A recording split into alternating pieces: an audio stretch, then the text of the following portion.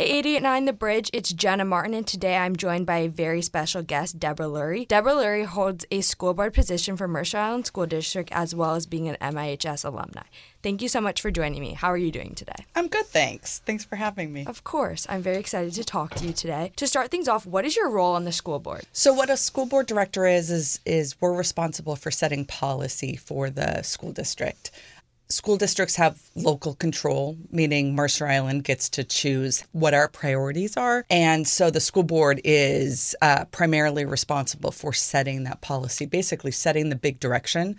We're then responsible for hiring and overseeing the superintendent, who is our only one employee. The superintendent has all of the rest of the employees. And so we monitor our compliance with our priorities and the other actions we want to achieve. Since you are a Mercer Island High School alumni, what is it like being on a school board for a district that you also attend? You know, I'm really proud of it. It's really fun to be involved in a different way. I mean, I grew up here, and so I was involved in all sorts of things. I went to a bunch of the schools, and then being a parent in the district, and then now being on the board. It's just, you know, one kind of builds on the other, and it's really fun. It's fun to walk the halls, of my old school, see how things have changed. It's really a different environment, but it reminds me of what a great place it was to grow up, and really made the decision of why I wanted to raise my daughter here. It's definitely a different lens than when you were high school. Did you ever see yourself holding one of these positions? I really didn't. When I graduated, I had no idea what I wanted to do. And teaching was always in the back of my mind. I almost pursued that before going to law school. So, you know what? I had no idea in high school what I wanted to do. That's definitely something that's hard to decide when you are in high school. Do you have a favorite memory from being on the school board? From being on the school board, you know, the highlight of every year is being at graduation and really getting to watch the culmination of all of the students' hard work and being part of that celebration. Anything, frankly, that is associated with students, whether it's, you know, being at an assembly or doing our site visits, going to the schools and seeing what's happening in the classrooms. Those are all my favorite things to do. You know, it's why we do what we do, is to have an impact on our kids' education. I think we all appreciate how much you guys are connected with us, because it would be hard if you guys didn't reach out to us and come see us, because then you wouldn't understand everything that's going on with us. So we're very appreciative of that. Since you are an alumni, do you have a favorite memory from high school? You know, it's interesting that you asked me that right now, seeing as our girls' SWIVE just won state.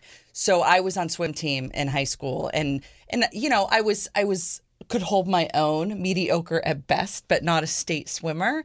And so what I think, and in 1988, Girls SWIVE won our first high school state championship. And so while I didn't swim at state, I was part of the team. And I think that that's one of the things that I love just about high school and our small town feel, is that there's a place for everyone to feel like part of the community. And even if you're not one of the elite, you're still part of the team, and you're an important part of the team. And so, you know, that's a memory that I think about all the time. And then now, after the girls did so great this weekend and all season, you know, it's just really fun to kind of reminisce and think about those times. It's definitely a full circle moment that they won state this year. So shout out to Girls SWIVE for winning. What is the biggest piece of advice you would give to a high school student?